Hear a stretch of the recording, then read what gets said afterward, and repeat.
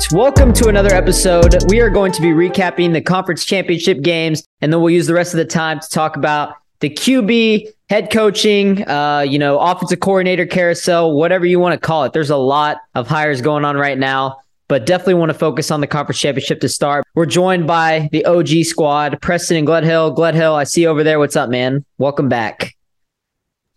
Yeah, happy to be back. First Sunday without football since like August, so it's kind of weird. I've been used to just getting up and turning, finishing a long run or something and then turning on the Sunday ticket for like the whole day and just sitting on the couch and watching. But today has definitely been a little bit boring, I guess. But it's like always a weird time of year because you're so excited because it's the biggest game of the year, but it's also the last game of the year. So you're kind of looking forward to it, but it's also bittersweet because there's going to be no football for another, 7 months or something. But this is honestly the best matchup we could ask for. Just kind of taking a quick look at it.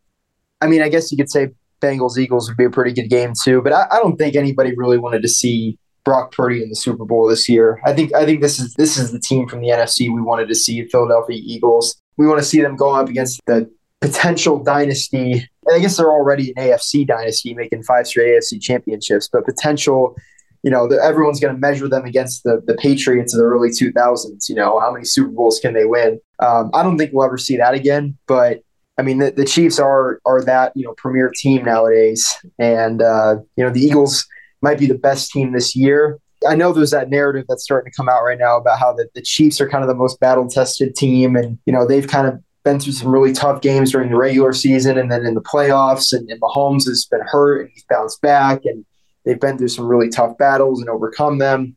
And the Eagles have kind of rolled their way through the NFC and are kind of here, and maybe they haven't gone through the battles that the Chiefs have. So I know that's kind of a narrative that's emerged, but I think this game's going to be great. And I think there's just so much to look forward to.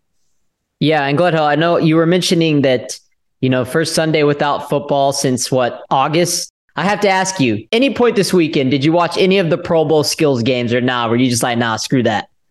No, I saw highlights on Twitter and stuff. I saw CeeDee Lamb catch a touchdown from Geno Smith. I saw George Kittle walking past. Oh, the dude with the zip pants. That was funny. He was like, that's a lot. That was trippy. Kittle's great. I saw an interview with RG3 was interviewing Pete Davidson on the sidelines, like just a little 20-second clip, but I didn't turn it on and watch it for an extended period. Yeah. No, I saw the craziest thing I saw from that was Jalen Ramsey absolutely legit put a hit stick tackle on Tyreek Hill on the sideline. That was kind of funny. He didn't, obviously it was unintentional, or maybe it wasn't, but I thought that was funny that flag football game, you see something like that happen. It's crazy. Preston, I know you were a little bit more into the skills challenge than probably Gledhill was, and maybe me. So did you watch any of it or? Just glimpses here and there. My family had it on in the living room all day today. I caught some of the Pro Bowl. I found the new Pro Bowl format to be, not as bad as I thought it was going to be, but the refs need to learn the rules a little bit better. Felt like that was a bit of an issue. And if the NFL adjusts a few rules, then it could make for a very competitive and safe game. Yeah. I'm all for them watching, and having skills challenge and watching them have fun. That's always a good thing. I would like them to do more challenges. If I could see, I was talking to you about this in the other group chat that we're in, Preston. I was saying if there's a farthest, who has the strongest arm type challenge. If I could see Patrick Mahomes and Josh Allen, see who could chunk the ball the farthest downfield, that'd be awesome. And obviously you have teams that make the Super Bowl, but I think if there was a time where maybe I don't know, maybe after the Super Bowl or at the end of the year, you can have everybody can participate and you can have the best of the best go at it and have those type of challenges because the season will be over and you don't have to prepare for anything. So I'm all for that. But yeah, definitely glad that they got away from the game because the game was basically almost a flag football game itself because the tackling and everything was just a joke at this point. It was what's the point of them even playing, a full game if they're not even trying and they're not even tackling or any, with something like a longest throw challenge and I don't know, something like most balls caught without a drop or something as far as You see like the punts up in the air where you'll have one guy try to catch like 4 balls in his hands or 5 balls in his hands. Or how about one-on-ones? How about like a DB versus wide receiver one-on-one and a QB like throws in the back of the end zone and you got to get like a certain amount of catches? Yeah, something you can build the record books on, so that way people can see like, see if he breaks the record this year, something like that. Like farthest throw, farthest punt competition, stuff like that. Yeah, doing like long field goals. I actually like the kick-tack-toe thing. I think that's pretty fun.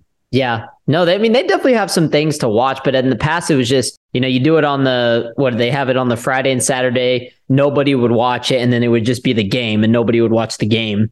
The passing thing that they have is pretty cool, too. Derek Carr crushed that. Yeah, the precision passing. Gledhill's excitement. Yeah. Gledhill, what did you think about his comments about... Gledhill's going to be watching that tonight before he goes to bed. Did you just comment about that's why they I didn't see any of that passing challenge or anything, but no, I like it. There's definitely an edge to him there. Like, I don't know. I like the comment. Maybe that's why they let go of me or whatever. I think it's good. That's a good spirit type. That's a good attitude to have, especially when you're out of there too. What I want to know is Davante Adams, man. Davante Adams was so adamant about Derek Carr coming to LA this year, playing with his old teammate, and then now he doesn't even care about him. It's like, oh, where's Aaron Rodgers? Where's my guy at? And now he's trying to recruit him to Las Vegas. It's like, man, dang, you already gave up on your boy just like that? We all know Derek Carr wasn't the main issue. He's just a scapegoat. Oh, yeah, for sure. 100%. And I think wherever he goes, he's going to be an instant upgrade for them. And my first thought when Tom Brady retired, weirdly, was, man, Josh McDaniels isn't going to get his guy now for a year. Yeah. Because it felt like that was the plan. It felt like that was going to happen. Like Tom Brady's going to Las Vegas. Somehow, some way, they're going to reunite. Yeah. Knock on wood, Gledhill. If I do not want to see that happen, bro. It's not going to happen. There's no way he does that again and comes back. He's like 1 or 2 months from now, after not being able to like reconnect with his family or whatever, he's gonna be like, the hell am I supposed to do now? And maybe he's seeing some girl and that girl ends up annoying the crap out of him. He's like, screw it, I'm gonna go play another season. Let me go to Vegas. Yeah, I don't. That's what I'm saying, bro. I'm not buying the retirement until it happens. No, I'm buying it. I'm buying it. Dude, not until we get to like quiet right now, bro. He wouldn't have announced anything. That's true. Announced last year, bro. Like he knows better than to announce it again and then come back again. He doesn't want to be like the next Brett Favre. I've heard a lot of people on TikTok, like they've been saying that they think that Tom Brady, the only reason he came back this year was because Adam Schefter blue balled him into retirement. So he said to try to prove a point, he came back and did it on his own terms, which I guess I could see like that scenario, but at the same time, like, why would he go through all that trouble with his family just to not retire? Just to like, oh, I'm going to retire, leaked out, and then, oh, actually, no, I'm coming back. No, come on now. I don't buy it. Tom Brady is obviously a legend, the greatest of all time, and whatever he decides to do, I'll respect it. But at the same time, I hope he stays retired because he will end his NFL career with having a playoff loss to the Dallas Cowboys after the Cowboys were never able to beat him. So, hey, look, I've never seen a Super Bowl in my life. I've never seen an NFC Championship appearance in my life. So let me at least have that as a Cowboys fan. Have that banner of beating Tom Brady in his last game in the playoffs. Just let us have that moment. But it was interesting. I saw some of the odds. I think it was, I don't know if it was, I think it was Sportsline or FanDuel or something. One of them had like the odds that what team Tom Brady would go to if he didn't retire. And this was like right after they lost to the Cowboys. And Las Vegas was the biggest favorite for him to go. It was over returning to Tampa Bay. You also had the Jets up there, the 49ers, the Titans, a Patriots reunion, but that was like plus 900. That was like not even, Yeah. Yeah, it was far-fetched. Miami was there, Indianapolis, and then the last team on there, believe it or not, Baltimore. So those were the teams in the running there. Yeah. Weird. So yeah, Tom Brady's retired. We'll get on into more of the QB carousel and the coaching carousel here in a second. But first, let's go ahead and get back to last week. We had 2 conference championship games. We'll start with the Eagles and the 49ers. Now, this was a game that, honestly, anticlimactic, Gledhill. We'll start with you on this one. I know last week you were saying that even though this might not have been the best QB matchup between Jalen Hurts and Brock Purdy, you were still excited about both these teams, the number one offense versus the number one defense. So it's got to be a little disappointing the way it turned out, huh? Yeah, I mean, I knew it. I had a weird feeling like 3 minutes into the game. Like, something doesn't feel right watching this game. I don't know what it was, but all of a sudden I was like not in the mood to watch it. And then 49ers weren't blocking the edge, bro. Yeah, and then I come back maybe 10 minutes later, and it's like I think the Eagles were up 14 or something, and I just I put the game away, and I'm like, I'm not watching this. Like, it's over. I saw Brock Purdy was hurt. So I actually didn't end up watching like that much of the game at all. And definitely disappointing see it turn out that way. But really happy for the Eagles. I can definitely root for Jalen Hurts, even though it's impossible to root for the Eagles as a Cowboys fan. And he didn't have a huge impact in that game, but they just thoroughly dominated. And I don't know. I don't have any reactions other than, you question going into this game, the Eagles, like, okay, they had two really easy games where everything kind of went right for them. And I don't love anybody arguing that, okay, like the Eagles aren't battle tested. The Eagles, they are going to be, ready for a really close game in the Super Bowl. But in a way, like, that could be true in some sense that, like, okay, what are they going to be ready for when they go up against the Chiefs and it is going to be a close game? And, maybe they are down in the fourth quarter and Jalen Hurts has to make some plays. I'd still bet on Jalen Hurts in that situation, but I could maybe understand that narrative kind of coming out. Well, I'm going to talk about it last because I have to go on a little bit of a rant. So, Preston, you can go ahead and get your thoughts out of the way. Yeah, this game, very unfortunate. But at the end of the day, 49ers didn't prepare properly. They did not block Hassan Reddick off the edge at all. And he got to Brock Purdy multiple times in the first half. So your quarterback got hurt. You want to cry about it? It's your guys' fault. Literally, bro. You did not block off the edge at all. All your tight end has to do is chip before he goes out for his route. And y'all didn't do any of that. And you didn't even have George Kittle doing it. You had your secondary tight end helping out there. It just was terrible game planning. They were not ready for that pass rush at all. And it ended up costing them. And that's why they lost the game. It was, nothing for them to cry about except for crying to themselves because you know what? You guys didn't prepare properly. Okay, so let me start off, before I go on this rant, let me start off by saying, yes, losing Brock Purdy does change how the game went, okay? Yes, maybe they don't lose 31-7, right? Brock Purdy provides more offense, obviously, than Josh Johnson would have, right? And yes, hindsight, you're looking on paper. Yes, the Eagles probably did have one of the easier paths to the Super Bowl because of the circumstances. But they took care of business. They did what they needed to do, right? Like, you only play who's in front of you, and they didn't ask for Brock Purdy to get hurt. They didn't ask for the Giants to be frauds. They didn't ask for that. They were the better team than both teams, and they won fair and square. My rant is, I'm so tired of the 49ers making all these excuses, right? Like how the game would have been so much different if Brock Purdy had played. Really? You guys lost 31-7. And Jalen Hurts. A lot of people have been hating on Jalen Hurts, and this is where I'm going to come and defend Jalen Hurts. And guys, keep in mind, I'm a Cowboys fan, so I should be trying to make excuses for the 49ers, but I'm not going to because I'm a football fan at the end of the day too. Jalen Hurts was 15 for 25, 121 passing yards. He did that little on offense, and they won 31-7. Do you know how freaking scary that is? He had to do that little for them to win by that much against that team with that roster. They were playing conservative offense, and they still put up 31 points. Exactly. They had no reason to be aggressive. It was smart. Exactly. Yes, it shouldn't have been that bad. I agree. The Eagles got away with some stuff, like that Devontae Smith catch at the beginning of the game. Great throw by Jalen Hurts, by the way. Great adjustment. On the 49ers for not challenging. You got exactly. Kyle Shanahan, you know better than that. In that situation, why didn't you challenge it? You could have took 7 off the board right there. That was 4th down. Boom, right there. They had the only touchdown they had was that McCaffrey run, which was insane. That was really awesome. And I get it. The 49ers couldn't run any type of offense once Purdy went down. They had McCaffrey, go out and wildcat and throw, they were just doing pitch plays. They were not moving the ball downfield. Like there was a point where they knew they couldn't move the ball downfield. So they were just kind of going through the motions and they kind of already gave up.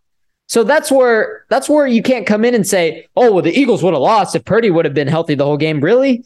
Because it's not the Eagles' fault that they didn't protect Brock Purdy and Hassan Reddick got to the quarterback and hurt his elbow. Right. And now Brock Purdy's going to be out. What they said, like 6 to 9 months. Like it's apparently a really bad injury. And the 49ers are in a situation where you got Trey Lance coming off an injury. You got Jimmy G coming off an injury, but Jimmy G's, they already said he's not going to come back next year. You can bank on him leaving. So you're between Brock Purdy and Trey Lance as your next year quarterbacks. That's going to be some decisions you have to make. But onto this game, like based on your quarterback going down, what I saw from that is you had really no intent of winning that game once he went down because you didn't even, it feel like you didn't even try to win the game. Like you just kind of gave up when it got too bad. And there was a lot of penalties. I get it. There was some pretty bad officiating. There was a drive that the Eagles had where they weren't doing anything but just running, but they kept getting down the field because the 49ers just kept shooting themselves in the foot with penalties. And some of the penalties were bad. I get that. And yes, it was a hard game to watch, but saying that the 49ers, because Brock Purdy like would have stayed in the game, they would have won. That's a premature take, in my opinion. They got outclassed, they got beat, and Purdy keep in mind, Purdy got hurt is unfortunate, but how did Purdy get hurt? Because they didn't protect him. Hassan Reddick went to go make a play. Untouched off the edge. Exactly. Twice. Exactly. So stop making excuses. And even Brandon Ayuk, who's been one of my favorite players to watch this year, today on a podcast, he was saying that hypothetically speaking, if I were going to bet on this game, I would go take everything that I own, get it in cash, and put my money on Kansas City Chiefs.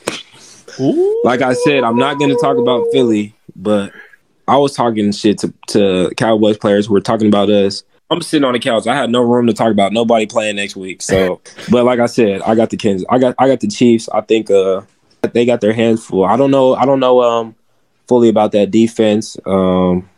I don't know. They talk about him being a good defense. I'm not too sure. I'm not sure. I think the pass game, this Kansas City pass game will expose what we thought we were going to be able to expose before some unfortunate circumstances happen. So we'll see. Just making all these excuses, man. Like at the end of the day, you sound salty. You lost the game. Move on. You weren't the better team. If you were the better team, y'all would have made it close, but y'all didn't make it close. Y'all lost 31-7. I don't want to hear anything about it. Shit all you want on Jalen Hurts. Don't give him credit for this game. I don't care. The fact that he threw 121 passing yards and they blew them out 31-7, that's a scary team to play. So that's all I wanted to say. Did you guys have anything else to say? Because if not, we can move on to the Chiefs and Bengals. No, I'm done with the 49ers. Nope. All right, there we go. Let's move on. Now let's go back to the game that I thought was a really good game, a lot better than this game, but worse officiating. Bengals, Chiefs, and Preston, we'll start with you on this one. Yes, there was a lot of bad officiating. You could, Kansas City having a third down 2 times in a row on that one drive. When they got the punt return on the last drive to go win the game, there was an illegal block in the back that they missed. They could have called that. Just some bad officiating on that side. But, the biggest penalty of them all was when the Bengals linebacker decided to shove Mahomes as he was running out of bounds, and it was clear, blatant roughing the passer. But before that, the extra down too. And the extra down, yes, I brought that up. But also you could argue on that play that there was a holding too on the Chiefs by Orlando Brown. He was also holding. I think it was Trey Hendrickson on the outside when Mahomes was scrambling out. So have to ask you about that, Preston. Some really bad officiating. Do you think that people making the excuse that one penalty on Mahomes at the end should have been outweighed by the other penalties, or how do you look at that scenario? The way I view the game as a whole is Joe Burrow had a chance to go drive down the field and win the game, and he didn't. So at the end of the day, you had your opportunity and you didn't take advantage of it. And then as far as the late out of bounds hit, yeah, it was a late out of bounds hit. That's the right call. They're going to call that every single time. It's unfortunate that it happens. He's just making a hustle play. But it was on the quarterback. Like, kudos to Mahomes for, hopping on that leg basically to get that first down. That was insane. But yeah, that loss is on the Bengals 100%, and they didn't take advantage of it when they had a chance to go down and drive down the field to win the game with like 2 minutes left. Yeah, I forgot to, and I made a minor mistake. Joseph Asia, I think that's how you say it. He's a defensive end, not linebacker. Defensive end for the Bengals. No, I 100% agree with you, Preston. I think there was some very bad calls in that game, but the biggest penalty of them all was that one out of bounds, and it was blatant. So you can't defend that. You can't say that, in that moment you can't throw that flag. Yes, you can. Like that was a clear late hit out of bounds, right? You can't do that. Yeah, and we all knew the game was going to come down to whoever had the ball last. And, I thought that interception that Joe threw in the fourth quarter, I was like, okay, now they're going to get the ball last. And they had the ball, but then they only got a couple first downs and then had to punt it back to the Chiefs. Yeah. So, 2 minutes left in the game, you have an opportunity to drive down the field, run the clock out, and not give Mahomes any time. They had plenty of opportunities. There was a lot of bad penalties, maybe some crucial ones, but the Bengals had chances to win that game, and they didn't come up when it mattered. And Mahomes did. And Mahomes did it while he was limited, too. Keep in mind, he was injured. And you have to keep in mind that the Bengals were getting outplayed the whole game. It's not like it was a scenario where the Bengals were leading and then the Chiefs came back and they had some bad penalties, breathing them back. No, the Chiefs were winning that game for the majority of the game. They had control. Yeah. Joe wasn't playing insane. The Chiefs defense played really well for themselves. Yeah, Chris Jones had a monster game. He was probably the MVP of the game. Chris Jones sacking Burrow multiple times late in the fourth quarter to set up some punts and set up even a pick. So got to give credit to Chris Jones. He was the MVP of that team for sure, in my opinion. How about their cornerbacks too? They had like 3 rookies in the defensive backfield, that they ended up coming up with 2 picks. I think maybe the overarching thing I feel about the Chiefs right now is it's odd. Usually the team that you call like the next dynasty team, usually they're the team that everybody roots against. And that's kind of the case with the Chiefs, but there's also they don't feel like the evil empire, sort of like the Patriots did. Like the Chiefs feel like a team that, they're easy to root for. Like Mahomes is kind of this underdog. I mean, obviously he's incredibly talented and he's the best quarterback in the league by, when we saw in that game, a wide margin right now. But the fact that he came into this league a little bit overlooked because he came from the air raid offense and not a ton of Big 12 quarterbacks in those big air raid offenses really have a ton of success in the league. And there were questions about, his decision making and you put him with Andy Reid and obviously his skill set, he maximizes his talent through Andy Reid. Andy Reid is a guy that everybody loves, easy to root for. Mahomes is pretty easy to root for. It is kind of weird, that the Chiefs kind of felt like the underdog in a sense because of all this, everybody picking the Bengals and the city of Cincinnati, the mayor, saying that they wanted to adopt Patrick Mahomes as Joe Burrow's child or something, or what was there? That's honestly why the Bengals lost the game. Or that was the paternity test or something. Yeah, the paternity test. Yeah, I remember looking at that thinking okay, this is gonna piss them off, I think. And I told y'all before the game, I was like, I want to bet the Chiefs now because Bengals been talking all this crap, bro. You do not talk crap like that before a game. You just put more chips on the other team. They single-handedly made themselves the bad guy in the span of 3 days. For no reason. Yeah, they're literally the team everybody was rooting for. Everybody was rooting for them, and it's like the Grizzlies, bro. Yeah, it's a team that's like the city that's not used to winning as much, and they're not used to having a team in the Super Bowl or contending for the Super Bowl every single year. That's a great point. It's interesting, but I just felt like, okay, when the Chiefs were about to win that game toward the end, I was like, okay, I was rooting for the Bengals. I love Joe Burrow, but I'm not mad that the Chiefs are going to win this game. Patrick Mahomes is giving it his best effort out there. He played his butt off. Playing his butt off. He's carrying his team. They got injuries on defense. Their secondary stepping up big.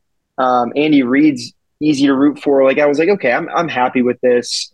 And the whole thing about the referees, I honestly don't. You guys probably know better than me all the quote unquote bad calls that happened in that game. I guess the ones that stick out to me were I think there was that late hit on Joe Burrow that wasn't called. That honestly, Yeah, I don't think it would have impacted the game that much. I think the bottom line is Joe Burrow threw 2 picks. One of them was really bad. The other one kind of a tip ball. But Mahomes played better, and it just felt like the Chiefs were. I don't want to say they wanted it more, but they were the team that was. They kind of had all the they kind of had all the energy. They kind of played with the chip on their shoulder. They wanted to go out and prove something, and they deserved to get it done. So. Keep in mind, no Kelsey late in that game. Yeah, banged up. Look, they won the game with they were down their best linebacker, best corner, top 3 receivers, banged up tight end, and Mahomes on one leg. Like, there's no excuse. They won the game. Yeah, bad calls, bad officiating, no doubt about it. League needs to fix that shit immediately, but they took advantage of Joe Burrow's mistakes. And Joe Burrow, it's not like Joe Burrow didn't have a chance to win this game. He had plenty of chances to win this game. So we'll leave it at that. We'll obviously got to talk about the Super Bowl. We'll do a separate episode, just 30-minute episode focusing on that. So I guess one thing that I could say for the Super Bowl, but I do want to ask you boys right now, because since we're on the topic of the game. Now that we have the matchup between the Chiefs and the Eagles, are you more confident? And we don't have to go into detail about the game, but are y'all more confident that it's Patrick Mahomes that gets the opportunity to go take down this big and bad Philly roster? Or are you more concerned because Mahomes is limited with his ankle and is going into this game playing such a good roster in the Eagles? And maybe you would feel better if the Bengals in the hotter roster with Joe Burrow would have won that game. I think the ankle injury may have been a little overblown. I think if you compare Patrick Mahomes' ankle with Jalen Hurts' shoulder, I think Jalen Hurts' shoulder had the bigger impact this past Sunday. I think he was kind of missing on some throws. He clearly didn't look 100% there. Just kind of looking back at it. Giants. Yeah, so I think Mahomes will be fine. Given I think Jalen Hurts too he'll be about as healthy as he could be. The training staff's going to take care of him. And they get 2 weeks. Yeah, so I think Mahomes will be just fine. I think Jalen Hurts will be closer to fine, and I'm not. Mahomes is not going to go down without a fight. So even if he's hurting anyways, it's the last game of the year. They're pulling out all the stops. I don't think it really should be a concern. And the Chiefs have shown that they can, even with him not being the most mobile, they can still, push the ball down the field. They can still, Andy Reid can still call the game, and get certain guys involved. Like I love that Isaiah Pacheco or whatever, he's been making big plays out of the backfield. So I think they'll find a way, even if it's not 100%. Yeah. Preston, you got anything for that? Are you about on the same page there? Yeah, same page. Okay. So that's all we got for the NFC and AFC championship. Trying to think if we missed anything. Mentioned Chris Jones production. And then we got the Super Bowl coming. Yeah, I think we honestly covered everything we need to. So let's go ahead and go into some of these QB and coaching carousels. And I guess we'll start with the big one right here. Broncos are getting Sean Payton from the Saints. And I mean, that had to be a trade. The Saints they had to give up a first round pick to get him. The Broncos end up getting Sean Payton a third for 2024. The Saints get a first round pick for this year and a second 2024. I think it worked out for the Saints getting a number 1 pick in 2023 because they didn't have a pick. Remember, the Eagles have their first round pick this year. So hopefully that's good that they can get a first round pick back in exchange for Sean Payton. And Gledhill, we'll go right to you because I know you're a little higher on Sean Payton than maybe I am. So what does this mean for the Broncos moving forward? Obviously it went to shit with Nathaniel Hackett, and Russ started playing like himself towards the last few games of the season once Hackett got fired. So do you think this is something that Sean Payton can come in right away and fix Russell Wilson, or is Russell Wilson kind of a lost cause? What do you think? I don't think you can call Russell Wilson a lost cause at all. Russell Wilson was having a ton of success from 2018 to 2021. You compare his numbers with some of the best quarterbacks in the league, the Mahomeses and the Josh Allen the last couple of years after he kind of took off in 2020. I mean, he's right up there. You watch him on the field this year, the arm talent, you compare his arm talent to Mahomes, Allen, Burrow, it's not quite there. Yeah, he doesn't have quite the arm that those guys have, but there's no reason why he can't be a top 10 quarterback in the league again. And, it just really, comes down to can Russell Wilson kind of get over himself a little bit here? Like, it feels like the narrative around Russell Wilson has been he doesn't really relate well with his teammates. He kind of puts himself above his teammates. He has like multiple parking lots in the stadium parking lot. He's got his own office. He's kind of, the quarterback, but he's also like the way things are set up in that organization. He kind of established himself as like, I'm above you guys. He comes across as a little bit cringy and maybe an egomaniac in a way. And maybe the guys didn't like that. And it makes it worse when you have a rookie head coach who, doesn't really know how to deal with a big ego. He had Aaron Rodgers up in Green Bay, but he wasn't the head coach there. There were lots of other guys there to deal with Aaron Rodgers.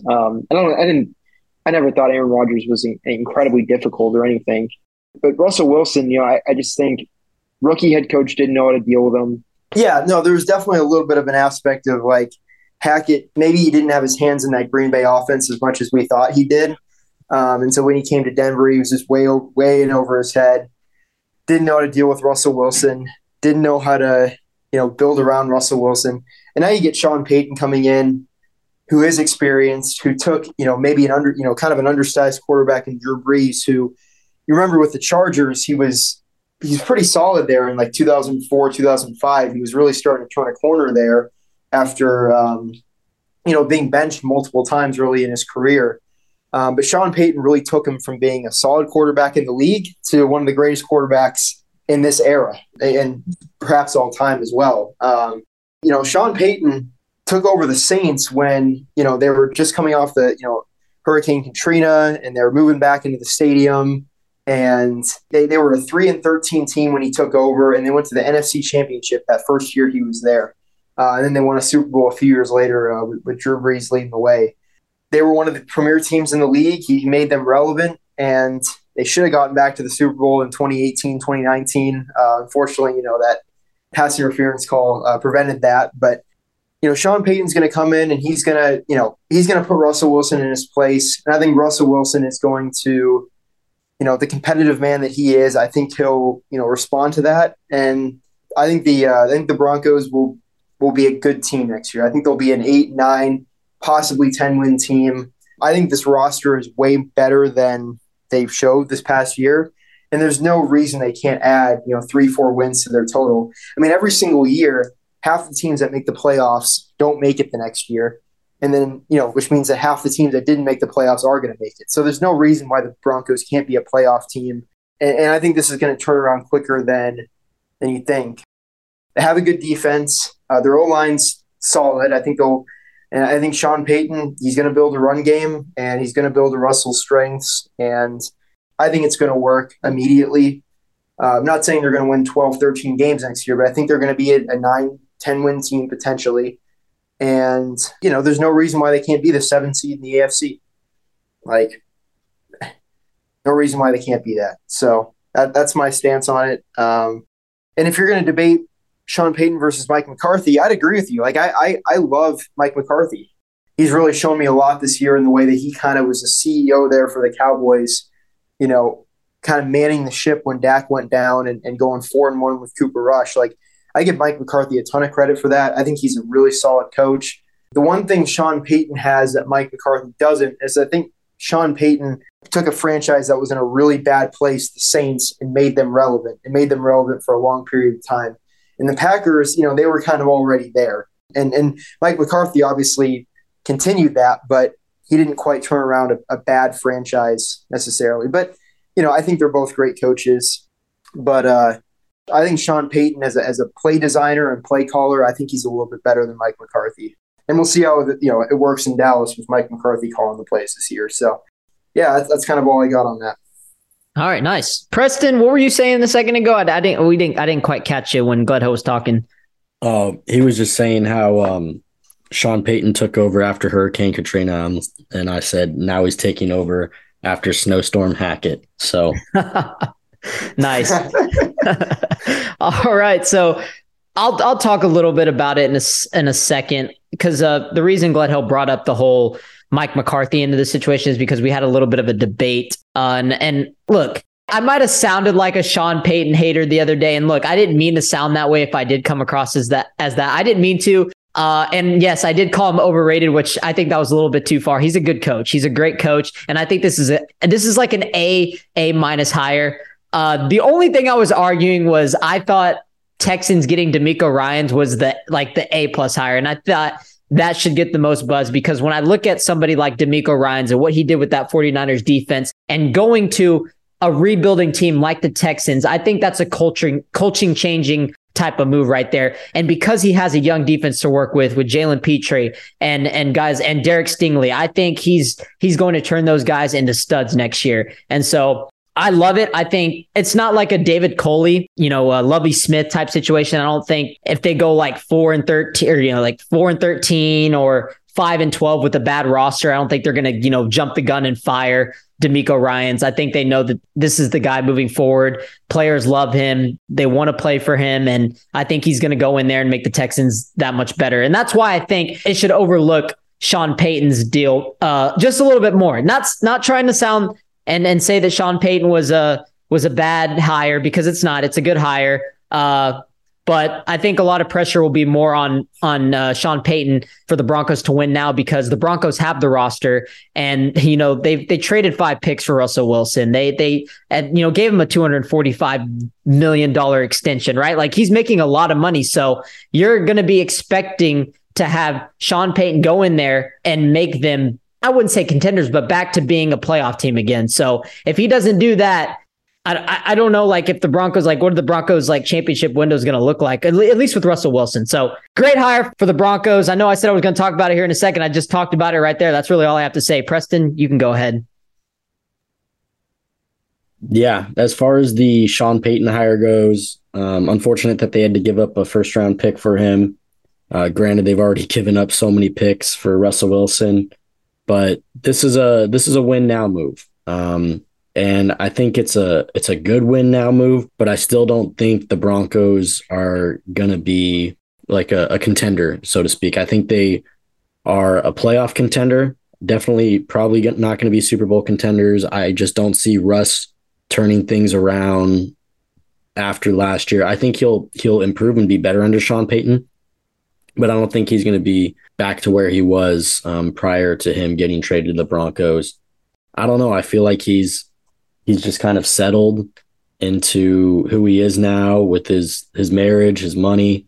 And I don't know if he has anything else he really wants to shoot for. Can Sean Payton get that out of him? I don't know.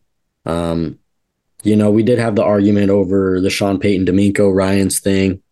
And I don't know. I felt like Sean Payton was the ideal hire for the Broncos. DeMeco Ryans, I think based on, I don't know the guy personally, but for me, like, I'd take somebody with head coaching and Super Bowl experience over somebody with no head coaching experience, especially in that Broncos situation. I think he's a great fit for the Texans.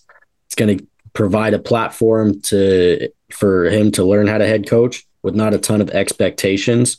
And they're going to be a team that's just going to want to come out and prove everybody wrong next season. Hopefully they draft well. Hopefully, they're able to do something at the quarterback position. I don't know if they're going to stick with what's his face next year. Blinking. No shot they stick with Davis Mills. They're going to draft Bryce Young or something, probably. Yeah, we'll see what happens there. I'm not sold on Bryce Young. I'm not even sold about really drafting quarterbacks early in the first round, when you're in a situation like they are. I think eventually, you want to when you need a quarterback, but for them, I think they have a lot of other problems that they need to address. But at the same time, I don't know. If it's the right quarterback, you go for it. If they feel like Bryce Young is the right quarterback for them, or they find somebody else that's the right quarterback for them, then, go ahead and take them early in that first round. I've heard rumors about possibly Trey Lance getting traded to the Texans and reuniting with DeMeco Ryans, because DeMeco Ryans is with the 49ers. And Trey Lance, if they stick with Purdy, then, you have a backup that is ready to play. Like, maybe you ship him off, but I don't know. I think you try and bring in some veteran or something to bridge the gap for the Texans right now. I wouldn't bring in a rookie quarterback into that situation. And I'm not sold on really any of these quarterbacks in this upcoming draft this year. Yeah, well, Bryce Young is very undersized, and I think that's the main concern about him going into this draft. Like, he's smaller than Kyler Murray, Like that's a pretty small guy. So there's going to be question marks with him, obviously.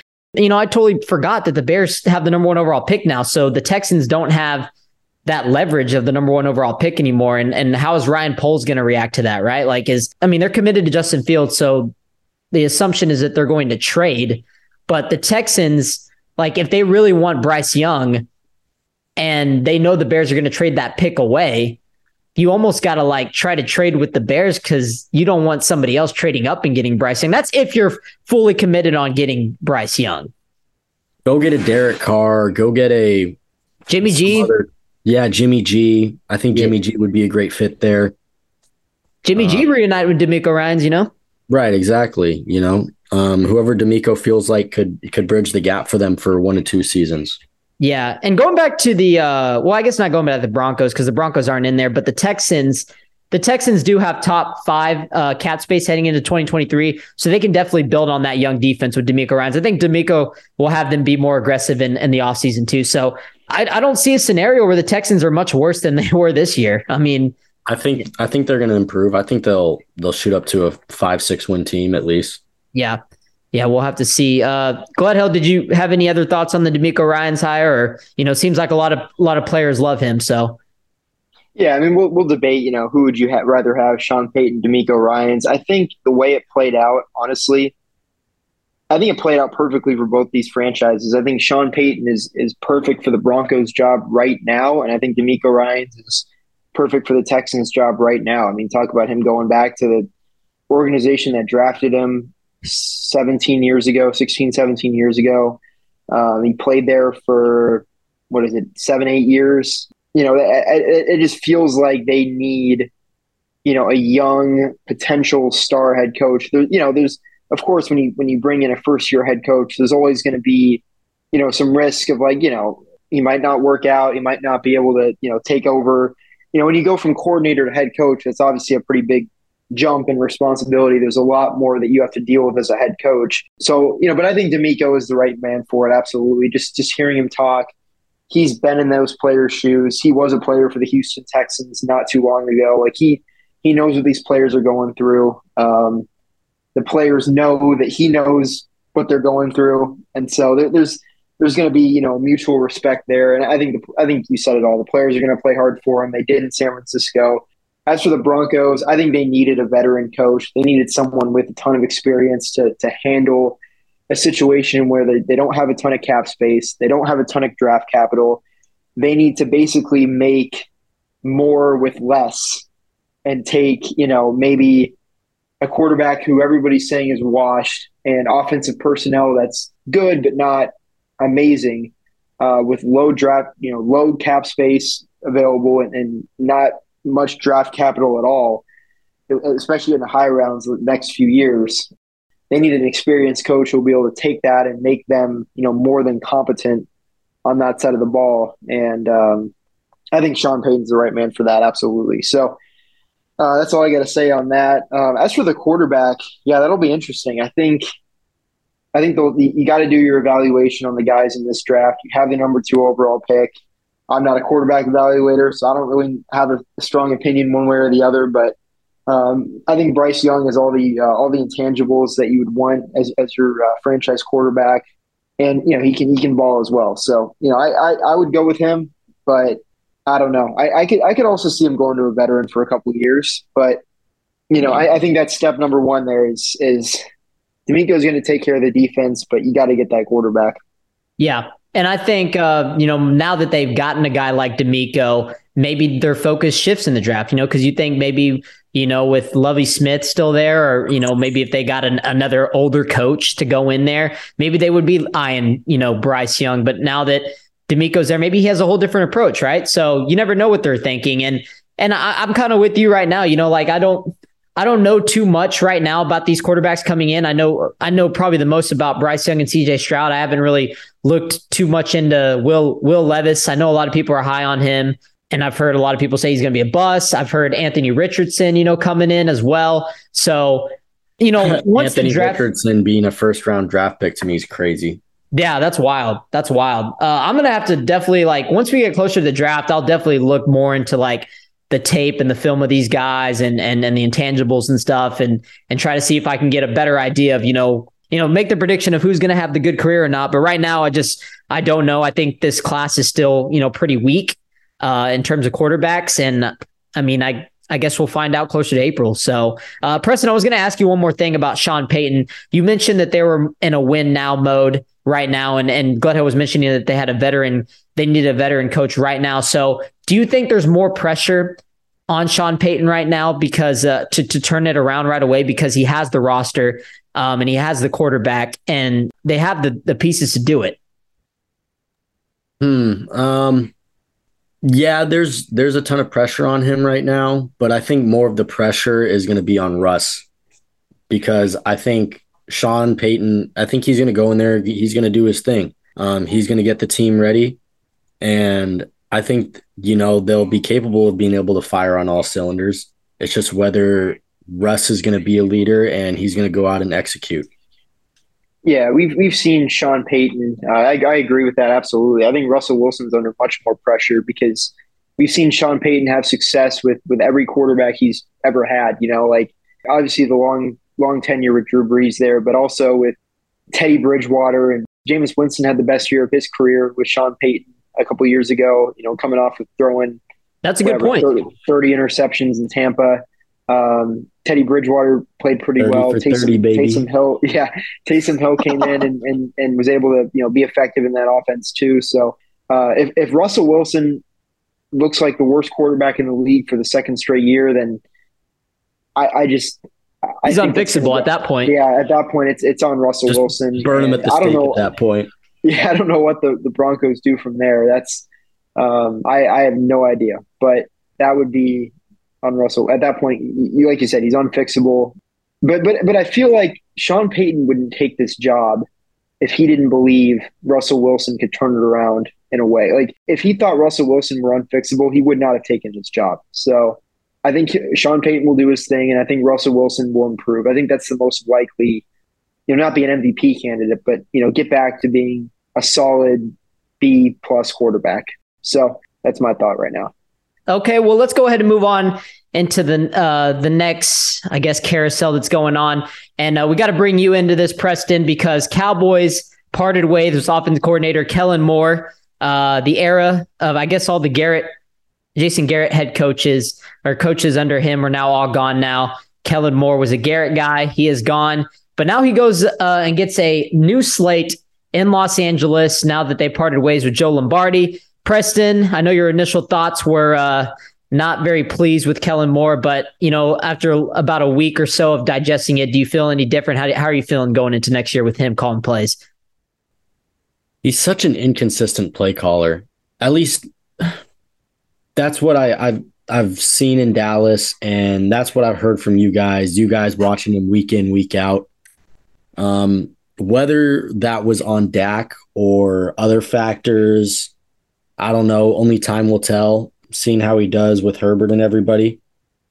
But what the Chargers need is consistency week in, week out. If he can't bring consistency and we got another up and down season, then there's not going to be something to build towards throughout the season. It's just going to be trying to fix problems throughout the year.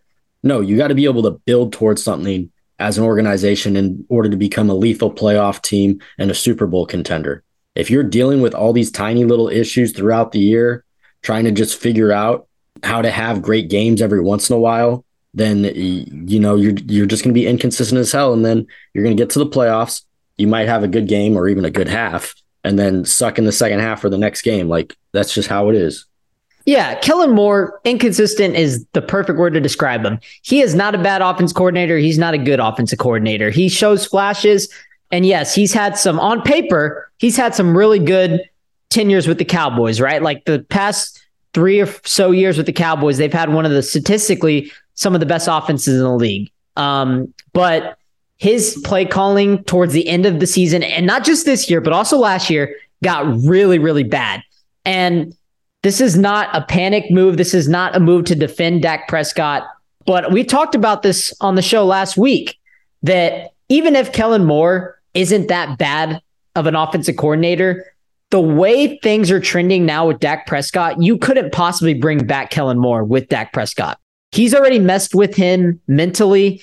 And in order to overcome that, you can't bring that guy back. And Kellen Moore or Mike McCarthy was like adamantly frustrated with Kellen Moore. Are you done making staff changes that you control? Is this Kellen Moore coming back as your offensive coordinator? Well, I think just clearly, this where I'm at. Frankly, I just saw Kellen briefly. My evaluation process is still going on. So I had a chance to meet with Dan, and that's why I was running late before I came over here. Just to get filled in on where what's going on with him and the outlook there, and so we'll continue to talk, and I'm hopeful to get together with Kellen, as early tomorrow. You kind of knew that this was coming, and for how fast that the Chargers ended up hiring him right after we let him go, that lets me know that they already knew that Kellen Moore was going to be gone, and they had already told Kellen Moore that he was going to be gone, and that communication with the Chargers had already been happening. He probably wanted that LA job. It was probably on his mind, Yeah, that tells me that that's been happening for a while. So. Yes, now there's more pressure on Dak because now you have talk about the turnovers, right? And you say that, you blamed it on Kellen Moore's play calling and it didn't affect the thing. Bottom line is Dak's got to eliminate that. And if he comes out and does the same thing, then you know that it was more of a Dak issue than a Kellen Moore issue. So we're going to see. We signed, we picked up Brian, Schottenheimer, offensive coordinator. He was the team consultant during the 2022 season. And he's worked with Mike McCarthy before, so I think he was a team consultant. He wasn't a coordinator for the Jags. It said he was the team consultant in 2022. What does that even mean? Your guess is as good as mine. What has he even coordinated for a team before?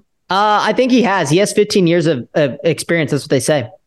Is he related to Marty Schottenheimer?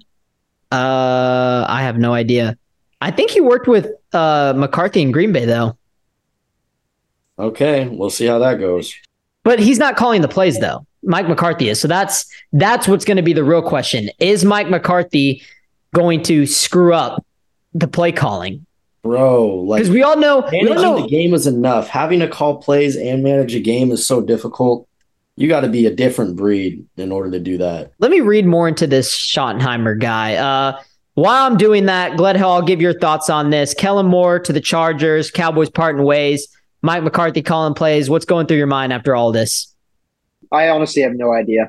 I don't watch the tape consistently to have an opinion on whether he's a really good coordinator, bad coordinator, whether Mike McCarthy is going to step in and call plays. The only sense that I get is somebody had to take the fall for Dak. Dak's interception rise, and somebody had to take the fall for the offense. It's kind of sputtering there in the playoffs. Just happened to be Kellen Moore. So I don't know. I think put him in LA with Eckler and Mike Williams, Keenan Allen, Justin Herbert. I think pretty good O-line as well. I think he'll have a lot of success. So I'm rooting for him, but I get the sense that somebody had to take the fall. He better run the fucking football. Yeah.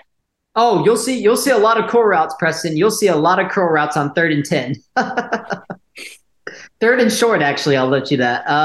No, I really hope it works out for you guys because, Preston, this is not a disaster. Like, you're not getting some, bum. You're just getting a very inconsistent guy. Just warning you. That's all I'm going to say.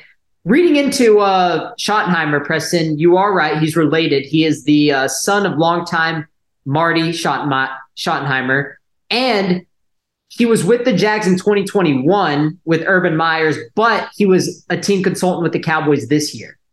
Yeah. Gotcha. And I don't know what a team consultant is. I'm guessing I have no idea. Sounds like, he gets everybody coffee. I don't know. His job's going to be real easy, man. Just let Mike McCarthy run the show. Let's see how that McCarthy's whipping his schlong out on the table, bro. He's going all in this year. Yeah. Hey, Gledhill, you know how we were debating Sean Payton versus Mike McCarthy? I guess this will be the year to find out, right? Like if Sean Payton goes in there, has a really good year with the Broncos, and the Cowboys under Mike McCarthy have, regress and he calls bad plays, then we know who's the better coach, right? Yeah, I suppose so. Yeah. So I guess that's interesting to bring up that debate. So Yeah, I guess that's really all I have to say about in that one. What else happened? I know there was another one. I'm blanking on it. We talked about D'Amico Ryans. Frank Reich. Frank Wright. We did not talk about Frank Wright. There you go, Gledhill. I can start with that if you want. Yeah, you're and I'll let Preston go too after because I know that's his second team. So yeah, go ahead, Frank Wright. I know he was a guy you were high on with Indianapolis the first few years, Gledhill. No, I'm a fan of Frank Reich. I think he definitely had his hand in that Eagles championship there with Nick Foles and their playoff run, and that helped him get the Indy job after the whole Josh McDaniels thing fell through, which that was totally forgot about that. Josh McDaniels was going to coach the Colts for a little bit, but no, I like Frank Reich. I think this hire, it feels very safe to me. It feels very like you know what you're going to get. Like Frank Reich's not going to come in and be Urban Meyer, and this team's going to go like 3-14, and they just hired the former Broncos defensive coordinator too. Jairo Avero. I think I'm saying that. Yeah, great. I think that's a really solid hire. I think he was getting looked at as a potential head coach as well. So I think bringing him in as a DC, really solid job there by the Panthers.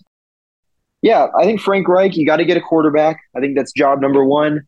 But Frank Reich has shown over his career, he's taken Carson Wentz multiple times, both in Philly and in Indianapolis, and had a lot of success with him. Albeit it didn't end well in Indianapolis there, choking against the Jaguars. But Carson Wentz had a 27 touchdown, 7 interception season. We saw how he looked last year with the Commanders. Wasn't nearly the same guy. Phillip Rivers, at the end of his career, had a pretty solid year and went to the playoffs. Nick Foles, obviously playoff run, Super Bowl championship there in Philly. He comes from a situation in Indianapolis where you have an impulsive owner and Jim Irsay, and things kind of, hit the shan really quick there early in the season with the offensive line and everything. And I guess somebody had to take the fall for that. And it just, instead of riding it out with Frank Reich, they fire him and they go, get Jeff Saturday to be interim coach. And we saw how that turned out. He went 1-7. So Frank Reich going to Carolina, very well spoken. You could tell he's a really good leader, has a lot of success with quarterbacks. I think if he can get a guy like a Derek Carr or a Jimmy G, I think Derek Carr would be probably the best fit there. He's a veteran, done it before, good leader. I think the two of them would get along, and I think he'd be a top 10 to 12 quarterback. And with Avero kind of getting that defense, playing it as it was last year under Steve Wilkes, I think the Panthers can be potentially the best team in that division. I know it's a terrible division, but I don't know what the Saints are doing at quarterback. The Falcons, they don't have a plant quarterback right now, it seems. And the Buccaneers, moving on from Tom Brady, what are they going to do? So the Panthers, I think right away, like they're going to be a good team under Frank Reich. They're going to be at worst a 6 or 7 win team, and at best probably a 10 or 11 win team. So we know they're going to kind of be in that middle of the pack range next year. You're not going to get a guy who's going to come in and be the next Sean McVay, Kyle Shanahan, but you're also not getting a guy who's going to, be a complete wipeout. So this feels very safe to me. I like the hire, and I think the Panthers are moving in a good direction with him. So I think highly of this one. Yeah, no, I completely agree with you. I think that this was a safe hire, definition of that, no doubt about it.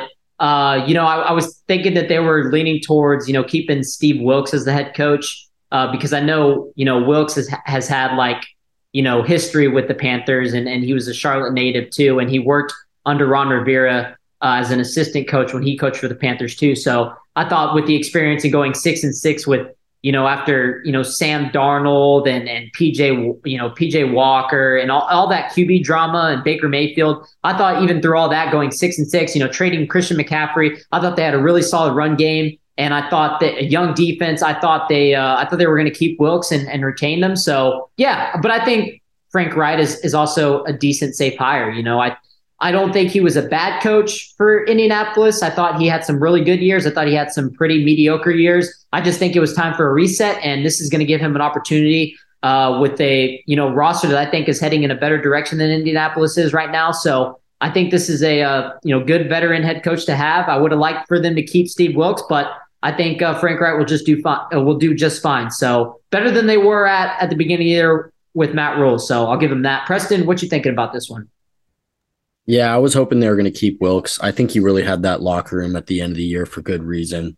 He really rallied them and got them to play better after that horrific start. Reich, he's just going to be a bridge coach, I think. It's just kind of like, okay, mid-hire until we can get this roster in a situation, and then, we can really go after a good coach to really build something here. But yeah, that's my opinion on it. I love Wilks' story. I feel like if you don't have like a home run hitter, why not just keep him? Like, he already showed he has control of the locker room, but Reich is such a mid-hire. I don't know. I don't get it. I mean, you're going offensive side of the ball. You're going with a guy that has proven to elevate quarterbacks. So I don't blame him for going in a different direction. I think Steve Wilks is a really good coach, but yeah, I don't know. I mean, if they had hired him as a head coach, I think you could absolutely. I mean, I would absolutely support that. But I think going toward the offensive side of the ball, I think is probably the best move right now. Well, thankfully they didn't hire Kellen Moore because they were interviewing him as their head coach. So, and they were pretty impressed by him based on what they said in the interview. So, yeah, I guess they didn't go for the worst option. I'll give them that. Preston, is any of you worried about, because, we've seen, and I know this isn't like, I'm not saying that this is going to happen, but you also got to keep that in the back of your mind that we were in a similar situation last year where a certain team could have hired a guy that took over as an interim coach, should have stayed as the head coach, but they ended up bringing in a well-known guy and it didn't end up working out for them. They probably should have just kept the interim coach. And I'm talking about the Raiders, cough, with Rich Bisaccia. Could you see any scenario like that happening? Yeah, 100%. To me, Reich is a guy who, he had success, made Carson Wentz play better. He's made quarterbacks play better. But come on, he hasn't really had any great seasons. You really think about him, back when he was on the Chargers, they were 31st in the league in rushing. I don't know, it's a frustrating situation in my opinion. And I was on the Raiders last year about making a change. I feel like you got to go with the guy who has the locker room, and it gives you an opportunity to build something within the organization rather than trying to have someone coming from the outside who doesn't really know the whole situation and everything that's going on right now, and try to come in and make changes and see if it even, works out. It only works out if the players buy in. Yeah. And Josh McDaniels, obviously had, I guess, the buzz around him because he worked under Belichick and he worked with Brady. And I know they were going to go for the home run, on paper hire. But man, if they had kept Rich Bisaccia on that team, maybe we'd be looking at the Raiders right now. Would Derek Carr still be there? Would the Raiders' outlook this season be a lot better? So yeah, honestly, I think, moves like that can change a whole outlook of a team, especially in 1 year. So hopefully this works out for the Panthers. And I think, I trust that it is, even if it is a mid-hire or a safe hire, like Gledhill and Preston were saying, I trust that it's going to be pretty good. In terms of Frank Wright, I guess not having really an amazing season. I guess the best year he had, Gledhill, correct me if I'm wrong, was it the 2018 year with Andrew Luck? I think that was probably the best year he's ever had as a coach, right? Was that year? Yeah, they won a playoff game that year. They beat rookie Lamar Jackson and the Ravens, if I remember correctly. No, they beat the Texans. Remember, they beat the Texans, right? Because I thought they the Chargers beat the Lamar rookie year. Was it? Oh, okay. Yeah, I think you're right, actually. I think it was the Texans, because the Texans had Deshaun Watson. Yeah, that's right. They beat the Deshaun Watson Texans in the first round in Houston, I think. Okay. I think you might be right. I think Houston won the division that year. Yeah, because the Deshaun Watson era, I think, they only won 1 or 2 playoff games, because they won the Buffalo Bills game, the Josh Allen lateral game that year, and then they choked to the Chiefs 24-0 in the divisional round. And then they beat the Derek Carless, Connor Cook Raiders in 2016. I think those were the only 2 playoff games that Deshaun Watson won in his career in Houston. I remember them losing to the Colts in there somewhere. I think it was that year. I want to say. I like that you're going back to. I like what you're saying about bringing up Rich Bisaccia and the Raiders situation this past year or a couple of years ago. I think there's some similarities. I think Frank Reich's a much safer hire than Josh McDaniels because we've never seen Josh McDaniels have any success as a head coach. Going back to his days in Denver, we've only seen him be a good coordinator. So this was very much, Raiders going Josh McDaniels was very much, it was going to be a hit or miss. This guy was either going to be, great in his second stint as head coach, or it was going to, be a failure again because he's just not quite, he's meant to be a coordinator long term. Or meant to be under a guy like Bill Belichick, who has that presence in the locker room and can lead the team in that, take full leadership of the team. So I don't think this is going to fail like we think the Josh McDaniels situation in Las Vegas is going to fail. But I think Rich Bisaccia is interesting. I actually was listening to the Pat McAfee, Aaron Rodgers interview from this past week, and they asked Aaron Rodgers of all these potential head coaching candidates, who do you like? Who have you been around that you think would be a great head coach that maybe hasn't gotten a full opportunity yet? One name that has been floating around out there, who I would give a ringing endorsement to, is Rich Bisaccia. I'm a tremendous fan of his. He is a prototypical leader who wants to be respected more than he's liked. And I think that from the starting point creates an accountability in whatever room you're controlling, whether that's the entire room or a position room or a phase of the game like offense, defense, and teams. And then you throw in there an incredible ability to control the room with his speech. Very thoughtful individual, very sharp, and then the love that he brings as well, I think is just such a perfect combo. There's not a lot of Rich Bisaccia types out there. I watched that and I thought, man, it'd be cool if one of these teams hired him. But I would agree. If something's working in an organization and they have that momentum, then why not keep it going? But I'm not the one making the decisions, and who am I to judge? Yeah, there's still some other teams on the market right now for head coaches. I know the Arizona Cardinals are still looking for a head coach. They were interviewing Lions defensive coordinator Aaron Glenn, no longer being considered after that. I heard they were talking to defense coordinator Vance Joseph and Bengals offensive coordinator Brian Callahan, but they have been eliminated for that contention for vacancies. So I have no idea. I have no idea where the Cardinals, the direction that they're heading in right now is not looking very good, especially when you got your franchise quarterback coming off an ACL tear late in the season and is probably not even going to be projected to be ready until midseason next year. And we don't know how he's going to look when he gets back. So it almost feels like the Cardinals are, man, they're in a tough spot, man. That's the worst. That's the worst situation in the league right now. They're going to be the coach there. Yeah, no kidding.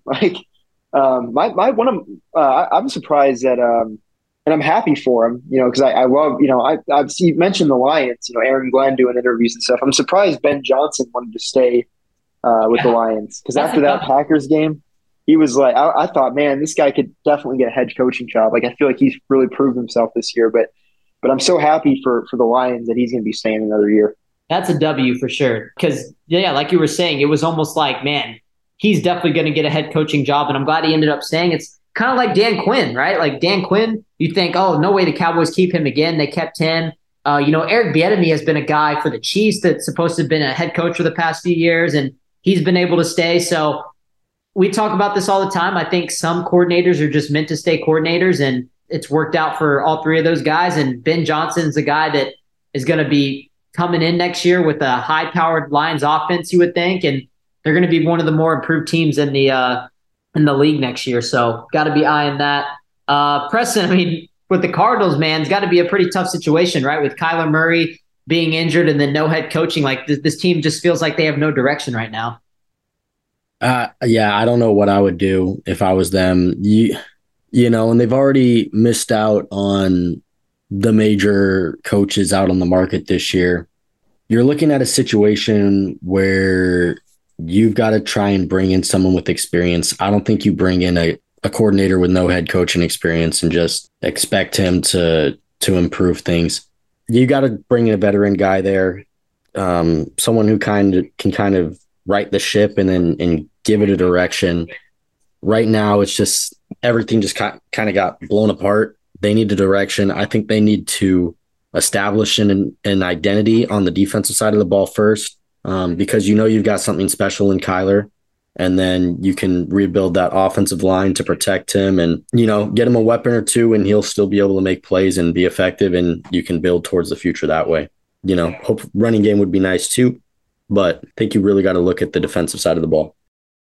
I like what you said about them needing to get an experienced coach, because how about like a Jim Caldwell or like a guy who I'm surprised he isn't a head coach again. Maybe he's retired and he wants to stay retired. He doesn't want to get back into being a head coach. But I think a guy like him would be perfect for this job right now. You got to have someone who knows how to deal with egos, specifically a guy in Kyler Murray who it feels like a lot of people have spoken out against him and former teammates, and I think Patrick Patterson was saying something about him, like he's all about Kyler. And he's coming off of injury too, and it just feels like there's all sorts of drama there. Like I'm happy that DeMeco Ryans, didn't take a job like that. I think the Texans is a much better fit right now and in a much better position to improve going forward. I don't know. The Cardinals are, what a dumpster fire. Yeah, no, dude, it's tough. And I guess we can go in right to the team that's going to be on the QB carousel. Maybe they get a guy like Aaron Rodgers, because it's looking like Green Bay era with him is coming to an end. And no, I know we always talk about, we say this all the time, right? Is Aaron Rodgers finally going to leave? Well, it's been reported that it's looking like they're looking to move on. So, and if they do trade him, I think it's going to be to an AFC team, because why would they do it in the NFC team? I don't know. I feel like they would trade him to the AFC team, and a team that has been the biggest buzz and probably likely suitor is the New York Jets. The New York Jets are going to need a quarterback. We've heard so many things. We've heard Derek Carr. We've heard Jimmy G. And now you got Aaron Rodgers up there as well. So Rodgers. But the reason we got to talk about the Jets is because not only they're the main vocal point right now of these QB carousels, but they also hired head coach Nathaniel Hackett from the Broncos as their offensive coordinator. So I wanted to get y'all's guys' reaction on that. Look at Hackett getting hired this past year for the Broncos. We don't really know what to expect. We just know that he's worked with an elite quarterback like Aaron Rodgers. So that could also tie him going back to New York. Seemed to be a pretty good offensive coordinator under LaFleur, at least. So when you're looking at this Jets team, we'll start with you, Preston. Do you see this, Hackett being a guy that, was probably should have just stayed a coordinator, or do you just think he just sucks overall and he was carried by LaFleur? They'll be fine. I like what's his face? What's the name of the head coach again? Which one? For the Jets. Saleh. Oh, Robert Saleh. Yeah, Robert Saleh. I really like what Robert Saleh has built over there. I think, with his guidance, he'll get Hackett right back on track, and they just need to find the quarterback. They've got all these other young players. They find the right quarterback, they'll be a tough team to beat next year. Yeah, absolutely. So you're on with that offensive coordinator. I agree with you. I just think Hackett, was put in a situation to go be a head coach, and he just wasn't a good head coach. I think he's going to be a solid offensive coordinator. I think Robert Saleh will turn him into that, and we'll just have to see what kind of quarterback they get, because we know Zach Wilson and Mike White aren't the guys moving forward. So we'll just see what happens there. Gledhill, your initial reaction. Nathaniel Hackett's obviously has got some offensive coordinator experience. Yeah. Could this be a move to get Aaron Rodgers? I would think the Jets would be very aggressive this offseason, given that they're the most talented young roster in the league, you could argue. And you're going to have Breece Hall coming back healthy. You have Garrett Wilson there, a pretty young offensive line too, with Elijah Vera Tucker kind of leading the way there. I think the situation's pretty much set up for a quarterback to come in. Really, really solid defense. I think this team they need to make the playoffs next year, or Robert Saleh is getting fired. I mean, that's just how it's going to work because he's going into year 3, and I mean that's kind of the time clock now. If you're a head coach taking over a rebuilding team, you basically have 3 years to make the playoffs, and this team has the talent to do it. And maybe if their defense is so good and their quarterback, whoever it is so bad, maybe you give them another year and you end up firing the offensive coordinator and continuing to move forward. But bottom line is Robert Saleh has probably got to make the playoffs next year. And I don't think they believe Zach Wilson's the right guy to take them there this year. I doubt they see that in Mike White either currently. I think you keep those guys on the roster. They're still super young. They're still cheap. But you got to go get a veteran quarterback of some kind. I think Jimmy G would probably fit in well here. I think he would handle the New York market very well just because he's cool as a cucumber and doesn't, just a great locker room guy. Everybody loves Jimmy. He doesn't seem to have like a super big ego. Like he's hard to get along with young guys. Like I think he'd be easy for a guy like Hackett to handle. He's kind of the opposite of Russell Wilson in that sense. You don't really get a lot of ego with Jimmy G. He's just going to come in and do his best and be a good presence in the locker room and just be an overall really good guy. So I think he'd be the best fit there. Sounds like Derek Carr in New York, probably not the best fit. I think people are saying that cold weather. He and Saleh aren't like the best personality fit or something. I heard something like that. Maybe that's true. Maybe it's not. But I haven't heard anything about, they're going to be pursuing Derek Carr. I don't know. We'll see. We'll see. I was going to ask you if you could make a case for Derek Carr over Aaron Rodgers. I don't know. I wasn't sure if. No, I would take Aaron Rodgers. I'd take Aaron Rodgers. Yeah, no doubt. The guy has won 2 MVPs. I think Aaron Rodgers is still. I think the whole thing about him being, a bad leader. I think a lot of that's overblown. And now you could make the case that like he should have been there with those young receivers in the offseason, and that's why they didn't make the playoffs this year in Green Bay. I would totally agree with that. I think he is very responsible for the Green Bay missing the playoffs this year, but I think he's still a good leader. He's still a really good person overall. But I do think the Packers are going to want to move on from that, if I had to guess. But Jordan Love. Yeah. Hey, Preston, one thing I wanted to say about, because since y'all both brought up Derek Carr, watch out for a team that I don't think people would think of. Well, maybe you'll think of it, but I think could be a sleeper possibly getting them. Carolina Panthers. He could be on the Panthers next year. Well, that's what we're just saying. Team him up with Frank Reich. I think that'd be a good fit. Yeah. Oh, I didn't even hear you say that, so my bad. Yeah. Could be. I like him in Washington. Yeah, I do too. But also I'm a big Sam Howell guy, so I want to see them. I don't like Derek Carr in Washington at all. Why? Because you got to root against the Cowboys when he plays them? No, I just think Carolina's the better situation right now. I think they got the better coach or better. Really? You think they're in a better situation than Washington? I Washington's think so. Defense is. I mean that defensive line. Panthers got a good young defense, but they also have Snyder too, and there's just always something going on with Washington too. Yeah, they got that shit stadium. Oh gosh, revenue. Yeah, dude. Gledhill, you might be right. I get an overall better vibe with Carolina right now than I do Washington. I'm sorry, I would just have no motivation to play for Washington if I was a part of that franchise. Like, come on, bro. You're in DC. No. It's just disgusting. You got a shitty owner, shitty stadium. Fan base, you don't even believe in your mascot. Like, oh gosh, it's a whole thing. Yeah. And I mean, the Panthers could be a team too that like maybe Frank Wright is going to be aggressive. Maybe Frank Wright will trade up and draft a quarterback or get a CJ Stroud, get a Bryce Young. I don't know. Because it's hard for me to imagine that Sam Darnold is going to be their starting quarterback next year. I don't know what Carolina is going to do at the quarterback position. Well, what's your guys' opinion on Sam Darnold? I know Gledhill still believes in him a little bit. Not as a franchise quarterback. I think he's just he's slow at processing. He's just okay. I'm gonna edit this in when I'm editing the podcast. But I don't know if you guys remembered, but like 2 years ago, on one of the episodes, we were talking about if you had to like rebuild a team, you could go to any franchise and you could take one quarterback to rebuild your franchise with. And Gledhill chose the Bears and Sam Darnold. If I could coach one NFL franchise, I'd probably move back to Chicago, where I was born. I coached the Chicago Bears, and I think the first thing you got to do is you got to get a franchise quarterback. And I don't know who that would be long term. Obviously, I'm gonna give you a name of a guy I'm gonna choose. But before you freak out, that I'm not saying that he's going to be my franchise quarterback. I'm just saying I'm gonna give him a fair shot of being my franchise quarterback with good offensive pieces. He's gonna have a really good defense to back him up. I'm gonna be his coach, so you know he's gonna be good.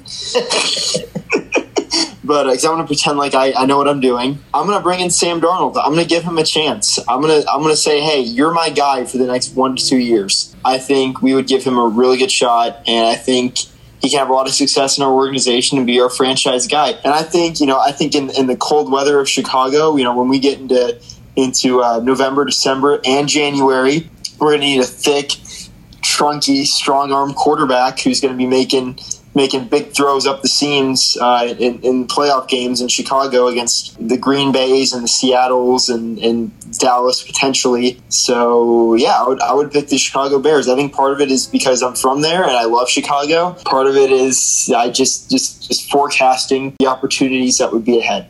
That's the equivalent of I want Iguodala. That's funny. Well, yeah. Hey, my dad was big on Sam Darnold too. Hey, was Sam Darnold, Eric, at least we were both big on Patrick Mahomes before he became the starter. Oh, we were so big on him. He doesn't have a great arm, and he's a slow. I think they're saying he's a slow processor, and he's also. I think he's just a little too relaxed. He's almost too chill. Like he's Doughboy, baby, Doughboy. Yeah, Darnold. like you get the Southern California vibes from him. Just surfer boy. Pulling up to the beach. Just I don't know. Like that's the vibe I get from Sam Darnold. Like really good guy. Like smoke a blunt with Sam Darnold. You'd want to he'd be the guy you'd want to sit down at a he looks like I don't know. He looks like a frat boy. Like I'm not gonna lie. Like just a really cool guy. A guy you'd want to hang out with, but not. You wouldn't want him on your intramural. Not the leader of your franchise. Preston, this is gonna sound really like. What's it called? Stereotypical. But if Sam Darnold's from USC, does that mean he's from the hood? No, he's not from the hood because USC is it's like a little sanctuary in the hood. So no, he's not. You don't think he's like you don't think no, he's got that boy did not step 5 feet off campus. I guarantee it. Oh, dude, I didn't think he was going to be good coming into the NFL. And I think I have a screenshot of where I said I thought he was going to be the worst. He didn't end up being the worst, though. It was actually Josh Rosen. Josh Rosen ended up being the worst out of that draft class, which... Yeah, Josh Rosen was pretty bad.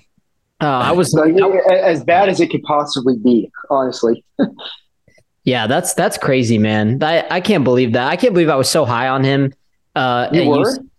Yes, I was. Dude, but so many people were so high on him, bro. And then dude, literally is like, does this guy even want to play football? Yeah, dude. I saw a pre-draft interview with him, and he was like, I want to be the greatest of all time. I want to, Tom Brady, I'm coming for your Super Bowl record or whatever. Oh my God. That never works. You did not believe a word that came out of his mouth in that speech. Like this guy was foolish, just full of it all the time, just. He's just trying to get paid and bang salutes. You notice how anytime a quarterback says some outrageous shit like that before they even make it to the NFL, it never works out. They always end up sucking. Bro, Josh Rosen was the Alex Moran of of college football in real life and NFL football. Oh, God. You know what? Gledhill, you've seen Blue Mountain State, right? I have. I don't know names, though. Bro, what? Both y'all need to watch Blue Mountain State. That's ridiculous. Yeah. That's ridiculous. Neither of y'all got that reference. I am very disappointed in y'all right now. Does Blue Mountain State make you lose brain cells? No. I know what type of humor that show has, and it's just them being it's funny, but they're being just stupid. They're just being dumbasses. Bro, it's football players in college just doing drugs, banging girls. and literally just doing whatever the hell they want, just being kings of the campus. It's amazing. You can't write anything better. It's the best. Yeah, we'll see. Anyways, moving on. What do you guys think about Patriots hiring Bill O'Brien? I thought that was a W, honestly. I like that. Preston, what you think? Honestly, I didn't even hear about that because Bill O'Brien is irrelevant in my mind. And what is he, offensive coordinator? Yeah, offensive coordinator. And like looking at where they were last year with Patricia, honestly, I don't think how it can be any worse than that, right? Yeah, like, Patricia was booty, but O'Brien, let's not act like he did good in Alabama. No. I think that's why I think it was a win for both parties, right? You look at Alabama, Bama fans were tired of him, but I also think that I don't think he's a bad coach or coordinator. I just think he's a terrible GM, and we've learned that over the years why he wasn't the. Yeah, but I think that whole experience probably, changed everybody's perception of him and probably messed up his confidence a little bit. So I don't know. He's going to have a bounce back year this year. Yeah. Gledhill, what you think? He was good. Even before Watson got to the Texans, he was making the playoffs with who were their quarterbacks? Like TJ Yates and Tom Savage and Brock Osweiler. Yeah. Yes, Brock Osweiler, baby. He was they had Ryan Fitzpatrick one year too. Bro, I said Sam Darnold looks like a frat guy. Brock Osweiler looks like, oh my he's God, the president of a fraternity. Dude, do y'all remember how much money the Texans paid him that one year after he took over for Peyton Manning for 5 games? That's got to be up there for top 10 worst contracts in NFL history. Well, just thinking about sports history, I don't know what it just popped up into my mind, Preston. This one's not going to make you feel good. You know what I'm going to say, right? For Westbrook? No. Lakers giving Mozgov that big contract. Oh, well, and Luol Deng, bro. We didn't finish paying Luol Deng's contract until the year before. Yeah. Or until a year and a half ago. Bro, literally 2 worst contracts in bro, that was the worst offseason and night of my life. Dude, Luol Deng used to be a bucket too. But yeah, and then he just got old. Yeah, he just got old. Yeah, no, y'all were paying that man for a minute. But yeah, Brock Osweiler. Back to Bill O'Brien. Gledhill, you do like that move though? No, I do. I think fresh off, I watched all the Man in the Arena episodes, and there was an episode where he was, Bill O'Brien was being interviewed and whatnot, and he confronted Tom Brady one year because of after an interception or something. They had that moment on the sideline. They were screaming at each other. I think he's a good, really good coach, a guy that players seem to love. Like they were talking about the jokes they had together, and they made this tea kettle pot where they wrote all the things that he would rage about. Because he's kind of one of those hothead coaches who would, who definitely a screamer. And so I think the relationship between him and Mac Jones is going to be an interesting one. Because I think Mac Jones, he's kind of an intense guy. You kind of saw him yelling at Patricia a couple times, talking about how their short game sucks and they're, So I think he and Billy will get along well. So I think that'll be interesting. Yeah. Well, there's still a lot of teams that still need some offensive coordinators, some head coaching positions, going in to this whole carousel. We had Ravens, Bucks, Chargers, Commanders, Titans, Rams, Jets, Patriots, Colts, and Cardinals. We talked about most of these teams. Other teams are still looking out for coordinators right now. Ravens specifically, I heard they interviewed Byron Leftwich from the Bucks. They obviously parted ways with Greg Roman. Thankfully, maybe that can get them to bring Lamar back and pay them. I don't think they're going to. And that was the last thing I wanted to talk about on this episode was Lamar Jackson. Preston. So with Lamar Jackson, right? Obviously there's been a lot of weird vibes to him this year in the Ravens. Obviously he hurt his PCL, but he had missed over 30 days of practice, right? And they didn't have him in the playoffs. And it seemed like every other week they were asking, Harbaugh about questions about Lamar's availability. And it seemed like the answers were getting more and more bland every single week. And it seemed like, things were starting to shift towards them not, kind of letting Lamar go out of town and not paying him. So now the Ravens are in a position where, they're going to have to use the tag on him if they're not going to pay them. And then obviously he didn't have an agent. They offered him like a big contract in the offseason. He declined it because he didn't get enough guaranteed money. So, if you're the Ravens right now, a lot of buzz, right? You fire your offensive coordinator, Greg Roman, probably going to use the franchise tag on Lamar. So how are you feeling right now if you're a Ravens fan at this moment? If I'm a Ravens fan, I'm shitting bricks. Literally, bro. Like, why didn't they just pay that man, bro? Why didn't they just pay that man? Literally, they're hurting themselves more in the long run. You can't wait to pay a quarterback. The earlier you pay him, the better off you are, because the market's gonna continue to go up. Like, you see why the Chiefs signed Mahomes to a freaking 10-year deal, because literally the market's gonna jump that. Mahomes isn't gonna be the highest paid quarterback in the league. He already isn't the highest paid quarterback in the league anymore. I mean, literally, he's gonna be like probably not even top 10 highest paid quarterback in the league by like the 6th, 7th year of that contract. And that's just from buying into him and signing him early in his career. I mean, with the Ravens, you don't have to commit that long term to Lamar, but come on, like, give him like 4 years at, a good amount, give him a guaranteed money. Like, if guaranteed money was just the issue, like, bro, it's like, come on, it's just guaranteed money. You can still be flexible with the rest of the contract and figure something else out. But I know their concerns are injuries and things of that nature, but like, his career is going to be short. So why stretch it out and put all this pressure on your team and extra stuff in your quarterback's head when you guys are trying to go win a Super Bowl while you got this special talent? It just doesn't make any sense to me. And they traded for a guy like Roquan, and their defense became one of the best in the league. Like, yeah, bro, dude, I guarantee you, Lamar would have ended up playing in the playoffs if they paid him. I think he would have been good enough to go. Bro, they would have beat the Bengals in that playoff game. I think he decided to sit out because, he's like, I'm not getting paid for this shit. Yeah, and no way the Ravens at this point let him hit the market. There's no way they're going to let him. They're either going to tag him or trade him, and I think they're going to tag him. They're going to end up tagging him. Bro, if they tag him, bro, if I'm Lamar, I'm sitting out, bro. I'm sitting out. Bet on yourself, man. This dude has the most wins by any QB before the age of 25. 39-15 regular season record. Like, when he plays, dude, bro, he's legit. He's been ridiculous. Literally ridiculous. Historical quarterback, going to go down as one of the greatest players to ever play the game. Bro, that 2019 MVP season doesn't get talked about enough. That was the best MVP season I've seen in probably the last 5-6 years, and at least with my own eyes. Yeah, I'm trying to think of one that I could even compare it to. Maybe Tom Brady's year in one of them, 2007. Maybe Cam Newton's year. He's been better than all the back-to-back Rodgers years. He better than that. Yeah. Better than Mahomes this year. Although Mahomes did have a really great year.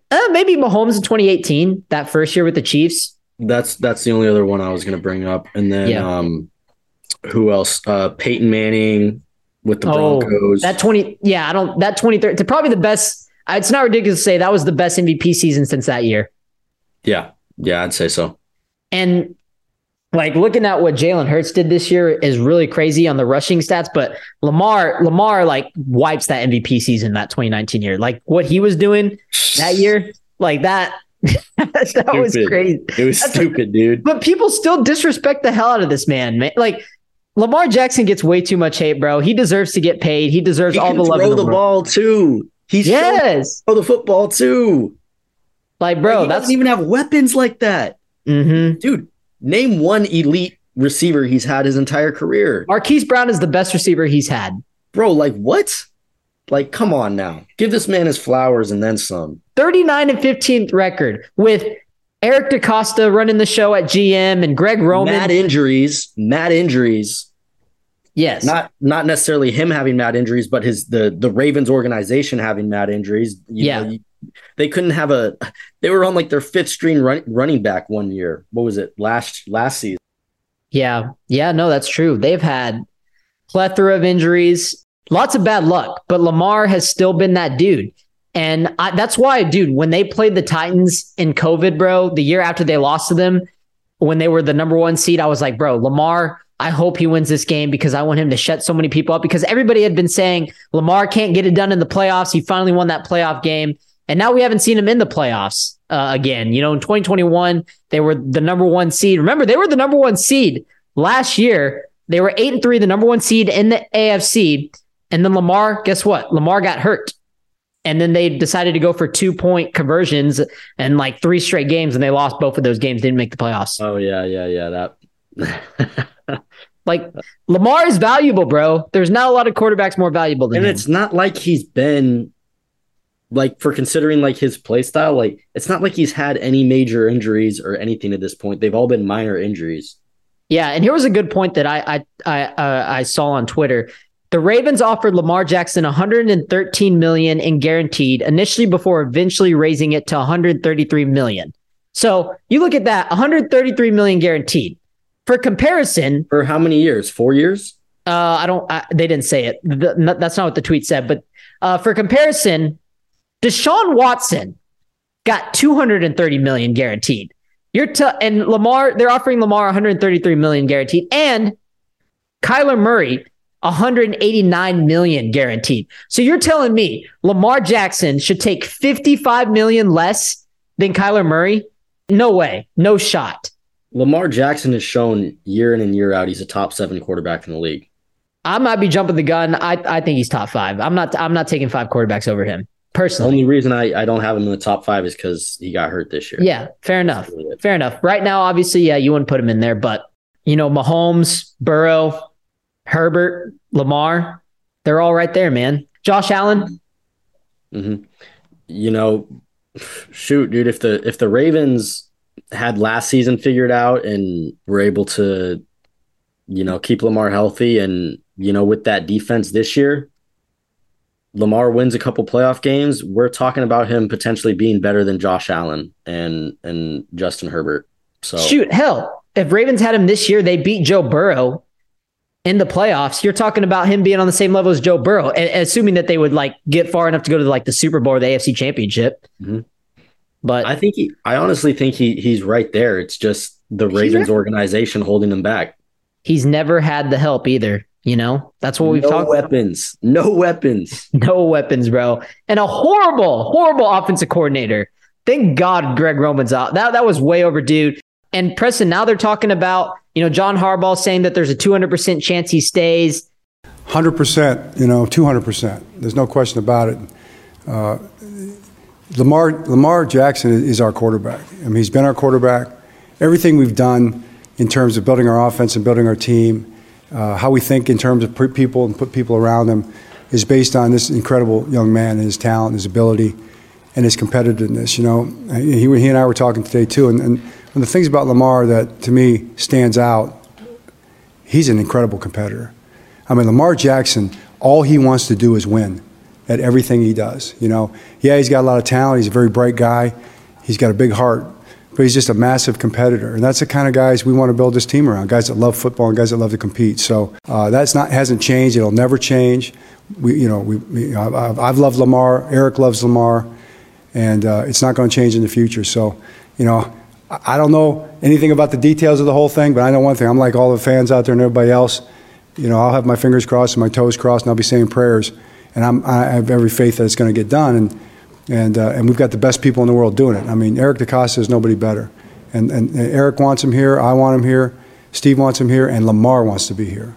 So it's going to work out. So it's looking like he's going to stay one way or another. Whether that's a tag, we'll see what happens. We got to bring Gledhill in here. Gledhill, I know we kind of excluded you out of here. We were going on a little bit of a Lamar Jackson rant. I wanted to get your thoughts on it. If you're a Ravens fan, how you feeling right now? Yeah, no, I agree with you guys. I honestly haven't been following that situation too much, but it feels way overdue. Like, we haven't seen a quarterback like him ever.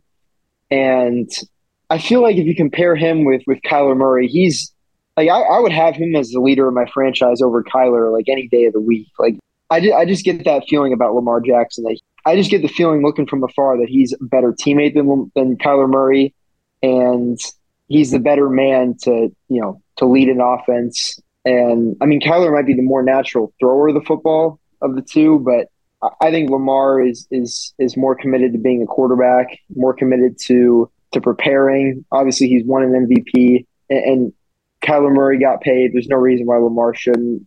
I wouldn't blame him not wanting to play under a franchise tag. It's going to be interesting to see what happens. I thought potentially after him, kind of sitting out toward the end of the year, I thought, I just don't know if this is going to end well for the Ravens here. Right. But who knows, man? Yeah. No, that was the main thing I want to talk about. I honestly think we covered everything we needed to cover. I think we went through all the coordinators and all the head coaching carousels and recap the conference championship. And we're going to have an episode later this week specifically focusing on the Super Bowl. So we'll talk all that. Jalen Hurts, Patrick Mahomes, Chiefs, Eagles. Can't wait for that game. It's going to be awesome, regardless on, if I pick the other two matchups to happen. It's going to be awesome. Gledhill, Preston, you guys got anything else to add? If not, great episode, boys. Yes, sir. I'll catch y'all later this week. Have a good one. Peace out.